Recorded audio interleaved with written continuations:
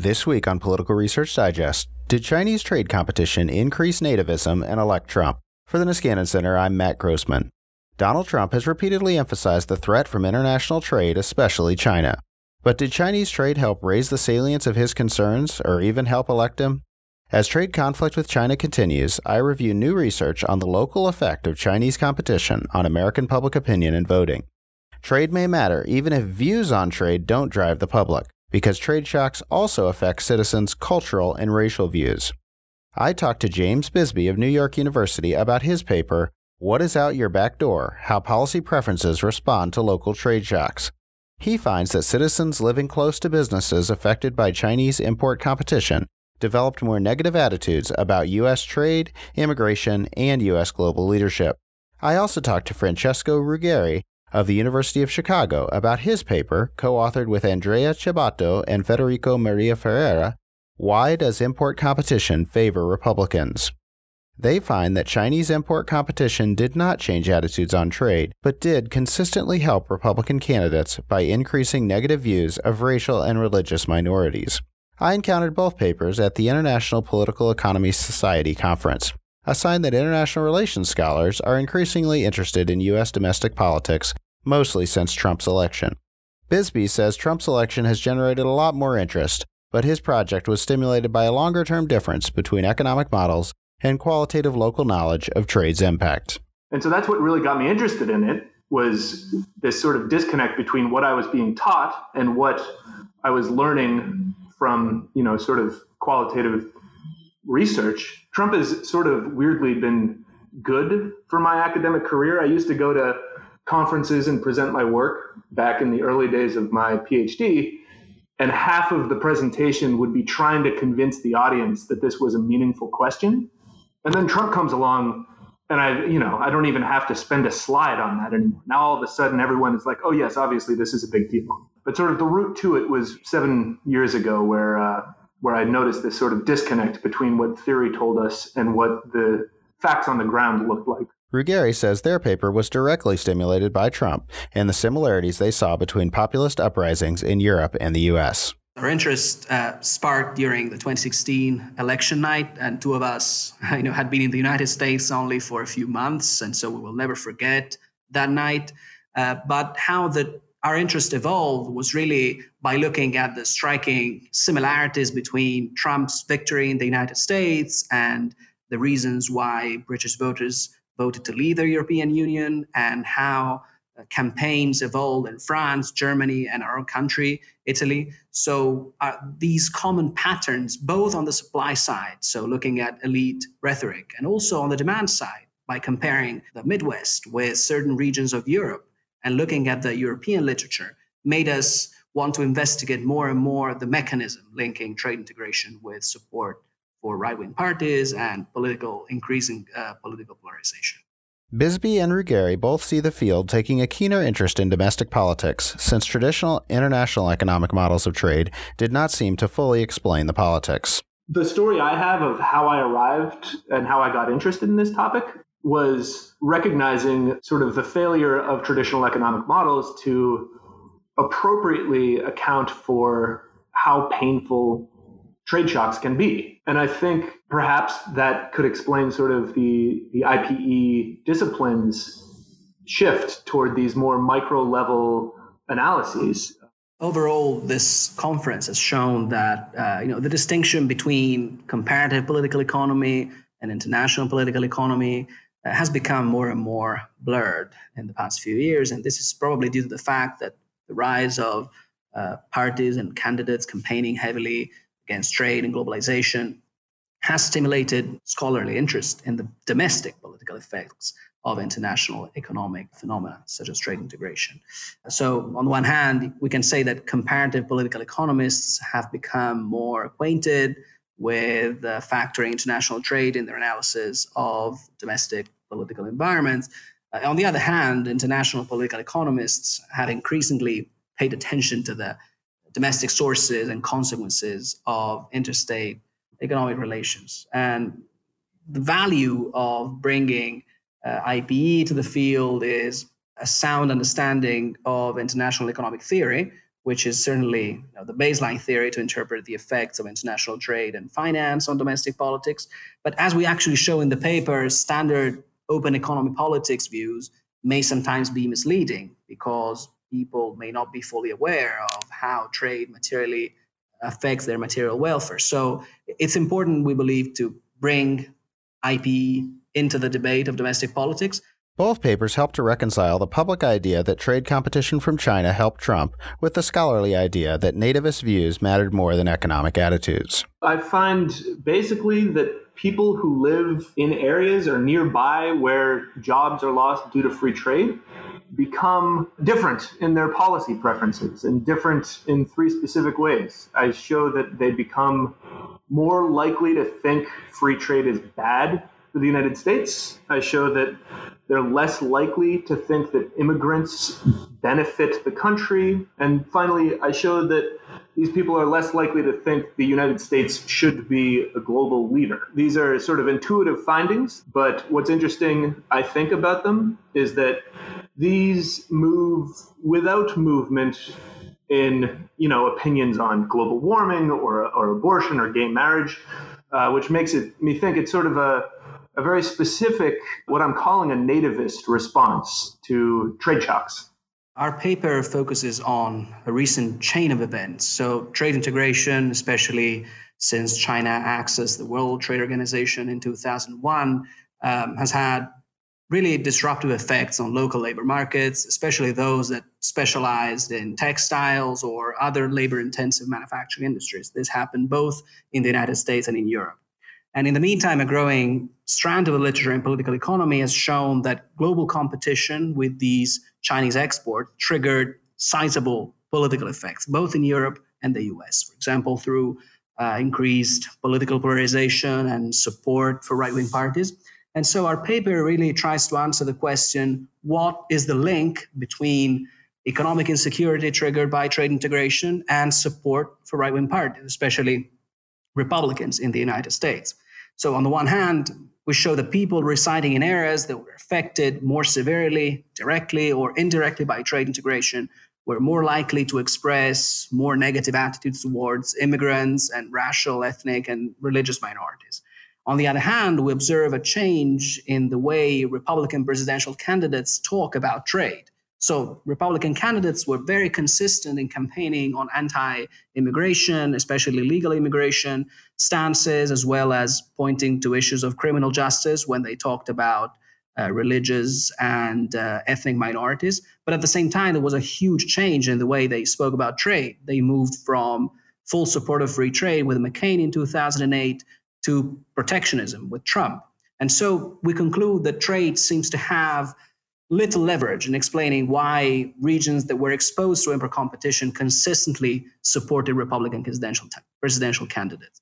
And so we actually combine these two elements of demand and supply to show that support for Republicans in import-exposed regions is mediated more by a cultural backlash phenomenon, so attitudes towards immigrants and minorities, rather than by the fact that people change their opinions about limiting foreign imports or international trade agreements. Bisbee says this matches public assumptions, but shows that there are larger groups of politically influential losers from trade. For a non-academic audience, this is very intuitive. I mean, certainly it sort of checks out with our gut instincts, I think. However, I think the scholarly research sort of traditionally has sort of thought free trade or opinions on trade are not really important. Trade hasn't been thought of as a salient issue for at least recent research on American public opinion. So if you look back over the last 30 years or so, a lot of the research on trade and on opinions on trade was very focused on looking at whether what industry you worked in or what occupation you held predicted your opinions on trade. And so sort of this research was motivated by basically trying to test these economic models that say, in the United States, if you work in manufacturing, you are, quote, a loser under free trade, right? Or if you are low skilled in the United States, you are, quote, a loser under free trade. And so what I think my research contributes I mean, certainly my findings at the very most basic level support previous research in that they find people who are adversely affected by trade hold more negative views of trade. However, what I've done is sort of expand or broaden how we define who these losers are. So unlike previous research, which simply focuses on only the individual and says, what is your occupation or where do you work? I've sort of expanded that definition to say, it's not exactly, it doesn't have to be your occupation or where you work. It can also be where you live, right? So my value or my contribution, I guess I would say, is expanding the definition of who we think of when we think of trade's losers. And I think this challenges sort of the conventional wisdom, because under the conventional wisdom, you've got, manufacturing workers in the United States, maybe some farmers who we think of as trade's losers, but they're a very small minority of the population. What I find is that there is a much larger latent political coalition who is negatively affected by trade by virtue of living in areas where firms shut down, where there's increasing unemployment, in some cases increasing crime. And Ruggieri says it shows trade can matter even if people don't specifically react to it. Trade for long has been considered a low salience issue, so it has played a role in electoral politics since a few years ago. And so recently, the effects of trade on electoral politics have been devoted much more attention. And we actually build on studies that assess whether Chinese import competition affect political outcomes. And we confirm the findings of previous papers that in the United States, competition with Chinese imports systematically supports Republicans. But we challenge the conventional wisdom that this is due to demand for protection. We believe there is a different channel, a more direct one, cultural backlash channel, which took place between 2000 and 2016, especially after China's accession to the World Trade Organization, in which people systematically increased their support for Republicans because Republicans campaigned more heavily on stances that resonated better in these communities that experienced economic insecurity due to trade integration. So that's how we differ from previous studies. To dig into the papers, we need to review their local measures of the extent to which an area was negatively affected by trade. Bisbee explains the two measures he combines, one based on applications for compensation for trade-related losses, and the other, classic measure used in both papers, based on how Chinese industry-level capacity differently competed with industries in each U.S. area. The Trade Adjustment Assistance Program is a federal program that was started back in the 60s, and it was very explicitly designed to compensate trade's losers, right? And the way it works is groups of workers file a petition to the Department of Labor asking for additional support in the event that they've either lost their jobs or lost some wages. And so these applications are then they're investigated by someone from the Department of Labor and then either certified or denied, depending on whether there's evidence to support the claim that these people's jobs were indeed lost due to trade competition of some type. And so the benefit, there's sort of two really nice attributes to these data. The first is that it's actually quite hard to determine whether or not someone has lost their job due to free trade or lost their job for some other reason, right? And so even if you're just only interested in sort of a labor market story, you still need to make some assumptions about, is it industry or is it occupation or is it skill level? How exactly can we create a measure of, quote, trade-related job loss? And so this TAA data is really useful for me because it represents, at least in the minds of the workers who have applied for this support, in their minds, they think they lost their jobs due to free trade, right? So if I'm interested in sort of making sure that your average Joe on the ground is correctly, or maybe even incorrectly, but as long as they think free trade has been bad to them, that represents a kind of ground truth measure, is pretty difficult to get at using other methods. The second benefit is that it's very rich data. So each row in this data set is a petition that contains information on how many people were laid off, as well as the address of the specific site where they were laid off, right? So it's not, for bigger firms, if someone was laid off at a Starbucks, it's not the address of the Starbucks headquarters in Seattle. It's actually the address of the specific Starbucks shop somewhere in the United States. And so what that allows me to do is get really rich geographic information. I can assign each application a latitude and longitude, so I know exactly where it is. However, this is also a problematic measure in many ways, right? The TAA, this program, is a political program. And so what that means is you've got members of Congress, some of whom like the program and will advocate to their constituents to take advantage of it, and others who won't. And so that's a potentially concerning thing if I'm trying to say this is my measure of trade shocks, right? Because it might mean that in certain parts of the country where you've got members of Congress who don't promote the program, I might be missing some data there that could confound sort of the conclusions I draw. And so it's really rich, it's geographically dense, and it gives me a ground truth insight into the minds of the people who apply. But there's these potential concerns with it. So I don't trust it entirely to extract a causal claim if I just use it by itself. What I do is I supplement my analysis with an instrumental variable that is based off of some work by David Autor, David Dorn, and Gordon Hansen.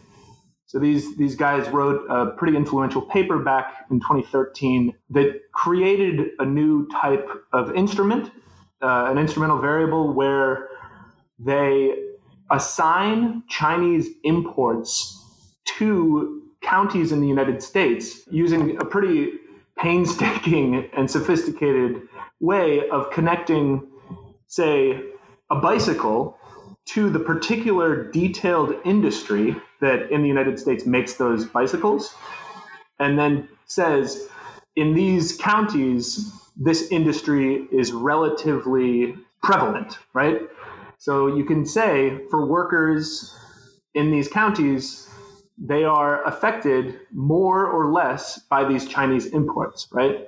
And so this is what I mean when I was saying earlier, it's hard to actually come up with a measure of trade shocks, because in doing this, they're relying on the assumption that industry is the correct way to separate trades winners and losers. But so this instrument arguably buys me a little more causal identification insofar as it relies on the assumption that changes in Chinese productivity, right? So over the last 30 years, China has grown more productive. It's sort of unlocked its labor potential. You've had massive rural to urban migration. That growth in Chinese productivity can't impact someone's opinion on trade or immigrants or U.S. global leadership in the United States, except through its impact on U.S. jobs via import competition.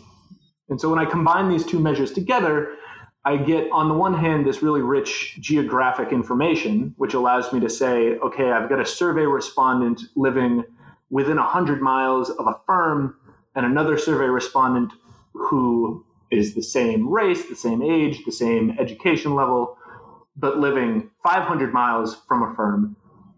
I think I can compare them, but at the same time, I'm also getting more causal purchase. I can say something more causal by using only the variation in these measures that comes from the growth in Chinese productivity.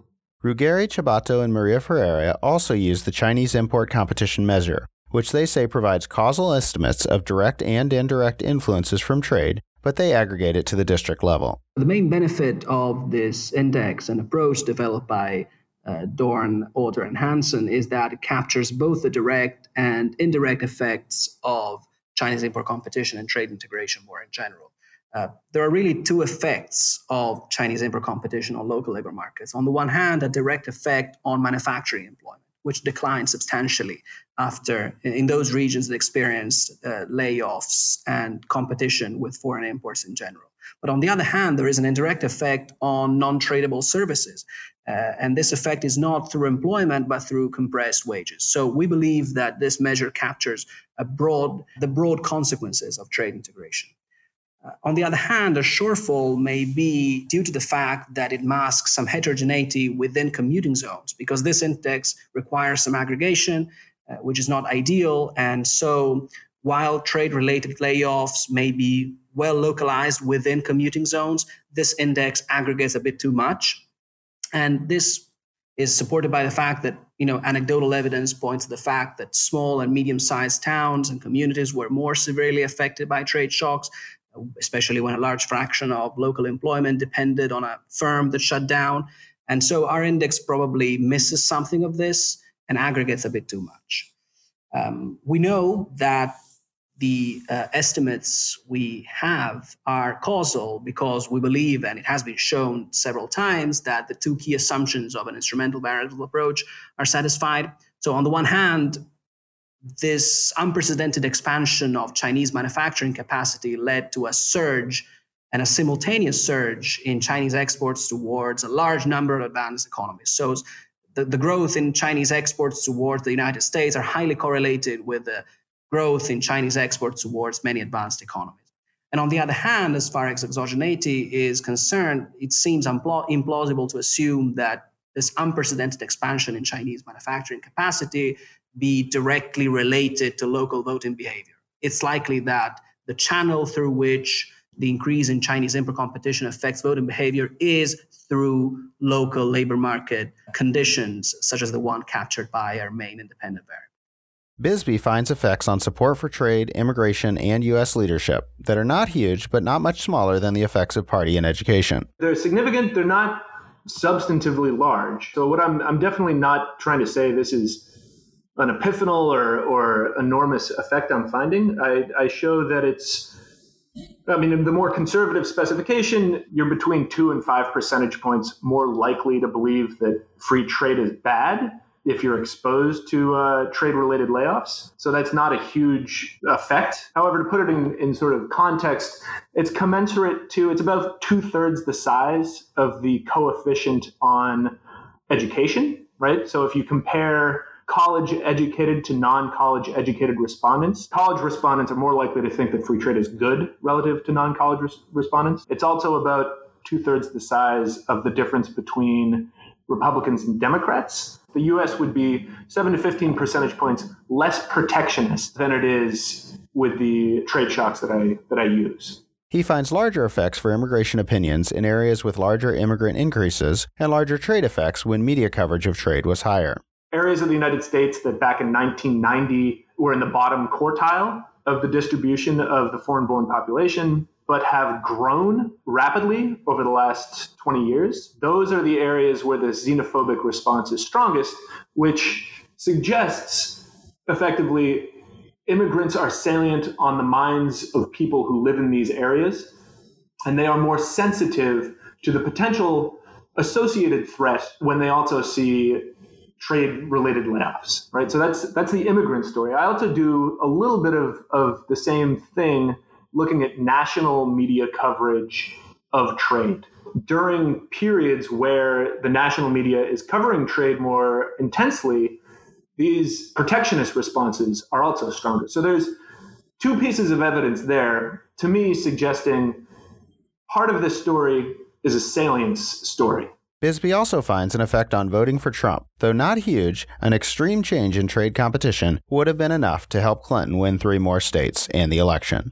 I find a significant positive relationship. It's only roughly a 2 percentage point shift toward Trump relative to their support for Romney, but it is non-trivial. And an important thing to keep in mind here is that these are coefficients that, I estimate them using the entire data. But when you actually, again, so I do another counterfactual where I say, what would have the 2016 election looked like had there been no trade-related layoffs? Again, this sort of very extreme thought experiment. And when I do that, I show, it's Pennsylvania, Iowa, and Wisconsin would have flipped for Clinton according to the marginal effect that trade had on shifting support for Trump, right? So there's two things I want to be sort of clear about here. One, I'm not saying Trump was elected due to trade. The marginal effect that I document is relatively small, albeit significant. And the counterfactual in which Clinton would have won is an extreme counterfactual that would require there to be no trade shocks over the preceding 4 years. Ruggieri looked at 3 elections, 2008, 12, and 16. They first showed that Republicans had been consistently more nativist in their rhetoric, whereas only Trump had embraced protectionism. Our text analysis shows that Republican and Democratic presidential candidates were much more consistent than one may think in terms of rhetoric regarding issues of criminal justice, ethnic minorities, and immigration. Of course, we see from our main findings that there is increasing polarization on these topics, but the relative stances of Republicans and Democrats are not that different between 2008 and 2016.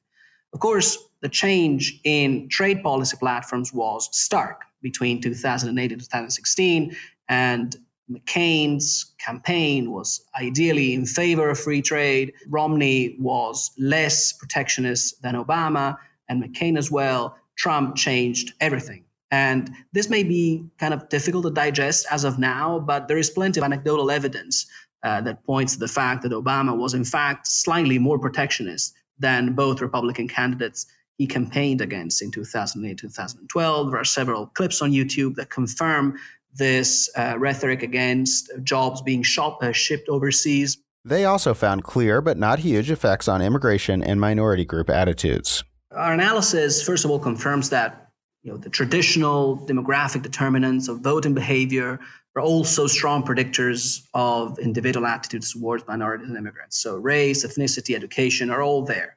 They are still strong, and we do not worry about that. But at the same time, there's an additional effect due to competition with Chinese imports. And this effect is quite sizable for immigrants relative to its mean, around 3%, and also on religious minorities, especially Muslims seem to be targeted quite a lot, in the order of 2-3% compared to the mean score. We use a dependent variable, which is called feeling thermometer, which is a cardinal measure, which is not easy to interpret, but it's an idea, gives a sense of how people appreciate certain categories. So let's say that one standard deviation increase in penetration. So if a person were to move from a certain area to an area with a one standard deviation higher degree of import competition, would be 2% less likely to have a high appreciation for Hispanics, and around 3% more likely to oppose illegal immigration and believe in the negative effects of immigration. So our analysis confirms that the traditional determinants of voting behavior, race, ethnicity, education, are also strong predictors of individual attitudes towards minorities, religious outgroups, and immigrants.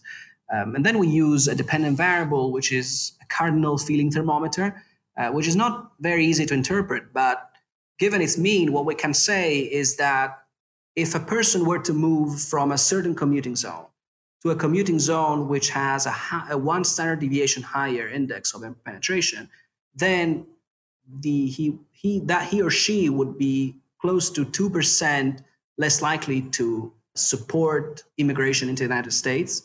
And the effect is even more sizable in terms of opinions against Muslims, or in terms of favoring religious in-groups such as Christian fundamentalists. So the effects are quite sizable, especially when they are compared to the mean score for the interviewed individuals. But they did not find an effect on trade opinions.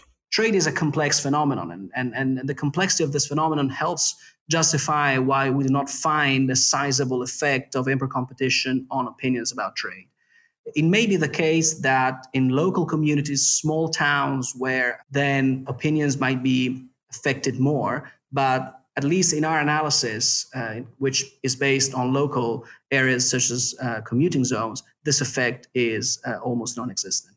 Despite that key difference between the paper's findings, both agree that economics can help change racial attitudes. Bisbee says economic conditions can exaggerate racial concerns. I think it's sort of a false dichotomy to say it's either economic resentment or it's racial resentment. I think what I show is that sort of humans worse instincts, right? Our xenophobia, our racial resentment, these are not exogenous. They're not handed down by God when we're born. We are not born with a certain level of animosity. Rather, they're exaggerated or muted by economic conditions. And so I think there's space in the current debate to acknowledge that the racial resentment story is potentially itself endogenous to an economic decline. And Ruggeri says people look for easy group targets when they suffer economically. When individuals experience economic insecurity due to, in this case, economic downturn due to foreign competition, our argument is that they look for potential targets that are easily identifiable, who can be directly or indirectly blamed for the economic insecurity. Of course, the fact that these categories bear absolutely no relevance to the economic downturn is irrelevant. And the most easily identifiable targets seem to be ethnic and religious minorities as well as immigrants. And this happens, in our view, because the short and especially the long-term consequences of international trade may be quite difficult to grasp for ordinary citizens. It's true that if a factory shuts down in a local community, everybody will understand its causes, but this does not imply that people would change their opinions and would have the capability of changing their opinions about international trade in a way that would affect voting behavior. So cultural backlash seems to be a channel that consistently predicts support for Republicans in areas subject to tighter import competition. It started all in the South, with the presence of manufacturing was substantial starting from 2008, and this was enriched by the Midwest in 2016. So nativism is really a consequence of how people change their opinions about targets that are easily identifiable. Ruggeri found that most of the negative effects of trade on democratic voting are mediated by their effects on racial attitudes. And what we find is, I think, very interesting, is the idea that the direct effect of import competition on voting for Republicans, what we actually see in the data, is actually smaller than in magnitude than the mediated effect. So what it means is that if the effect of import competition on voting for Republicans were only channeled through these mediators, such as opinions about ethnic minorities and religious outgroups, this effect will be even stronger than the actual one we observe in the data by a factor of 2 or even 3. So there are actually some factors which seem to mitigate the effect of import competition on the support for Republicans. And this may be due, for example, to the economic benefits from trade. Another key difference is that while Bisbee looked at changes from Romney to Trump voting, Ruggeri showed both the trade effect and the cultural backlash mechanism helped Republicans in 2008 and 2012 as well. A lot of the effect of the pro-conservative effect of import competition is still there in 2008 and 2012. Trump really turned the table in the Midwest and did something unique in a region that had never been Republican. But even if we analyze the three elections separately, we see an effect of a pro-conservative effect. The effect of import competition on individual attitudes towards ethnic and racial minorities and immigrants was still there in 2008. Probably it was a bit confounded by the anti-incumbent Obama effect in 2012, but we definitely find a strong effect of import penetration on individual attitudes in 2008 and 2016, which confirms previous evidence by other research, which points to the pro-conservative effect of import competition, even in congressional elections in 2008 and 2016. Bisbee says the differences are likely attributable to the trade question they use and how close the local trade shock measures are to the individuals surveyed. They show that it's mostly the resentment is toward Asians and Hispanics, but not toward African Americans. So they think this is evidence of more recent ethnic minorities is consistent with an anti-immigrant story, but not a broader racial antipathy story. So they also find no real effect in their measure for opinions on trade. And I think there's probably two reasons why we come up with the same findings for xenophobia, but different findings for trade. I think the first is simply the question that I use is, again, it's this Pew Research survey question that says, do you think free trade has been good or bad for the United States? And so insofar as trade is a relatively complicated policy, right? There's tariffs, there's non-tariff barriers, there's quotas, there's all these different policy tools that can be used. An easier question like the Pew one is more likely to elicit responses from survey respondents. So Francesco and his co-authors, I think they use 3 different measures. One of them asking about imports. It's about trade agreements. So there's slightly more detailed questions, which may not elicit the same sort of gut reaction that my respondents seem to. So that's potentially the first explanation. The second is the unit of analysis, right? So they're aggregating up, they're doing congressional districts, which is absolutely the appropriate unit for the questions that they're trying to answer. Whereas I'm much smaller. I'm either doing commuting zones, counties, or in sort of, I've got this section of my paper that says, let's forget about geographic units completely. Let's just measure distance between every respondent and every firm and apply these different weights to assess how fast the decay is. Like, how far away do you have to move before you're no longer reacting to these trade shocks? Ruggeri agrees that the differences in findings are likely based on the trade survey question and the measure of trade shocks. So our papers, of course, share the same interest in shedding light on the mechanism linking international trade and mass public opinion in the United States. There are some differences in terms of research design and, of course, as a consequence, results. 2 of the main differences, I think, are the dependent variable, which is basically how questions are being asked. BSB uses data from the Pew Research Center, while we rely on the American National Election Studies, and actually questions asked are quite different. The wording of the survey is different. Our questions are mainly based on specific policy related to international trade, while Pew questions are closer to general opinions about trade. But the main difference, I would say, is in the independent variable. Using county level trade-related layoffs from the TAA is actually quite different from using a measure of import competition at the commuting zone level, which, as I mentioned before, really captures both the direct effect of trade integration and the indirect effect on the service, non-tradable sector, for example. So these differences can explain why we have null findings on specific questions about international trade policy, and in fact, he finds a significant effect. These differences may be partly due to these differences in surveys and independent variables, but they are not, I think they can be reconciled.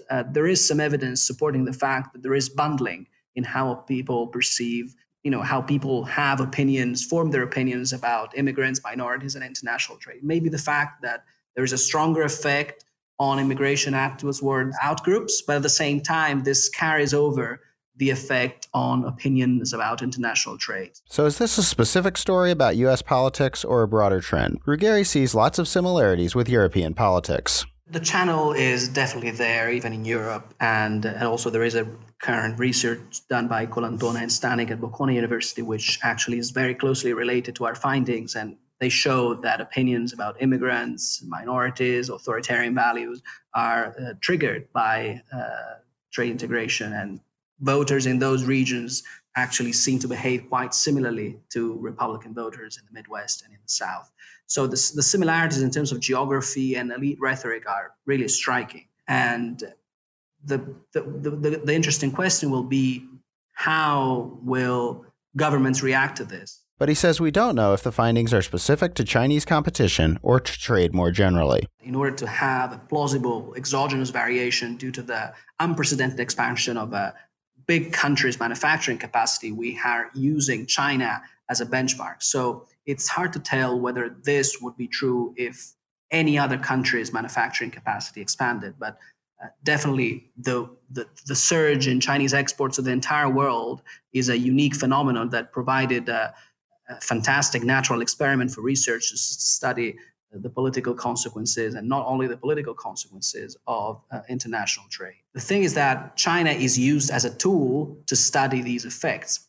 The external validity is, of course, a big question mark, as in all research that is rigorous in empirical economics.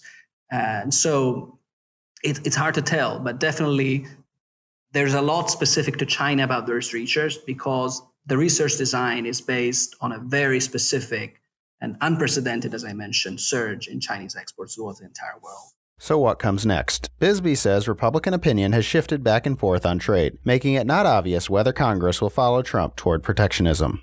The degree to which rank and file GOP members of Congress will go along with Trump and break with sort of the traditional party platform is always going to be a function of whether they think that will help them electorally. It's always going to be a function of whether their constituents are on board. And one thing that is really fascinating to look at is, so the Pew Research Center asks, I've used their data in my paper, and they ask the question that I use as my outcome variable is, do you think free trade has been a good thing or a bad thing for the United States? And they've got their most recent plots, right? After the period that I analyzed, they continue to ask this question in 2017 and 2018. And it's this amazing partisan divergence where Republicans were towing the party line, pro-free trade, right up until 2016, and then absolutely nosedived, right? Really just fell off a cliff, which is, you can't get clear evidence of the impact of elite communication on public preferences than that. But what is even more interesting potentially, so that sort of the nadir of this shift was in, I think, March or May of 2017.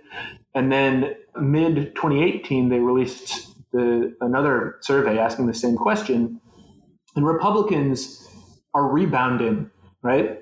So they've gone from, I think, 60-ish% support of free trade down to a low in 2017 of, I think, 36%. And now they're coming back up, sort of reverting back to the traditional stance. And I think that is very important to keep in mind when we're trying to guess how effective is this platform for Trump going to be. A lot of the conversation about the first 2 years of his presidency has been, again and again, GOP leaders falling in line with him. And I don't think there's a fundamental change in the calculus there. I think the GOP leaders were reading the tea leaves among their constituents. And I think potentially this mean reversion of support for free trade among Republican voters could suggest that the GOP members of Congress are not going to follow along with Trump's trade plan as it goes forward. Ruggieri agrees that Republicans are divided, even their voters. One important factor to bear in mind is that the Republican Party is highly heterogeneous, and we saw that in the recent midterm election in November. For example, plenty of anecdotal evidence from Orange County, California, points to the fact that Republican voters are not just rural or living in manufacturing-intensive areas, but maybe well-educated, well-off, and living in suburban areas. And those voters are unlikely to be supporting protectionist stances. And we believe this will make it very difficult to form coalition on divisive topics such as protectionist policy. And there's, of course, a lot more research to do. Bisbee wants to look at the local environment of trade shocks. Can people really see it in their city? The transmission mechanisms are really the really interesting thing now, both in terms of scholarly interest and in terms of, if you're a policymaker, a politician, an advocate, whatever, understanding exactly how these opinions move is crucial. And so a couple of things I've been doing, I already mentioned looking at mediation analysis using designated market areas.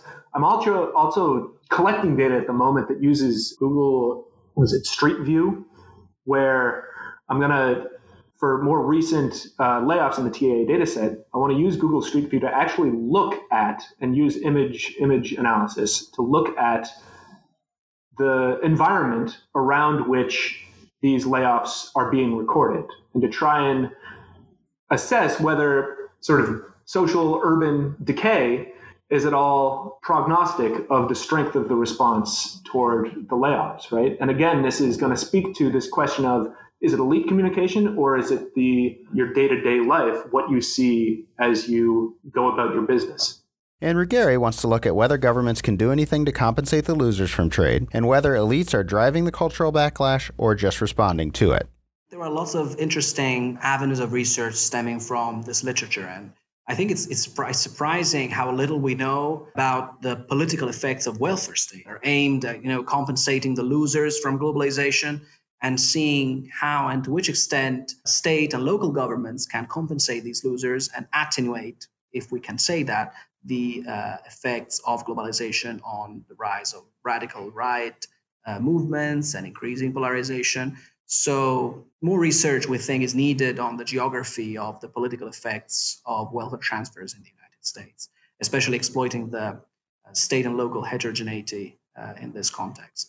And another interesting avenue is disentangling demand and supply in the effect of improper competition on voting. In our text analysis, we show a change in the equilibrium condition over time. We show that Republicans switched from support of free trade to protectionism. And we also know that people residing in tighter improper competition areas were more likely to support Republican candidates. But we do not know whether this is a bottom-up or a top-down phenomenon. So who's driving this fact? Who's driving this change in the equilibrium condition? Is it elite rhetoric mainly, or bottom-up approach stemming from the fact that people experience economic insecurity and rhetoric matches this demand?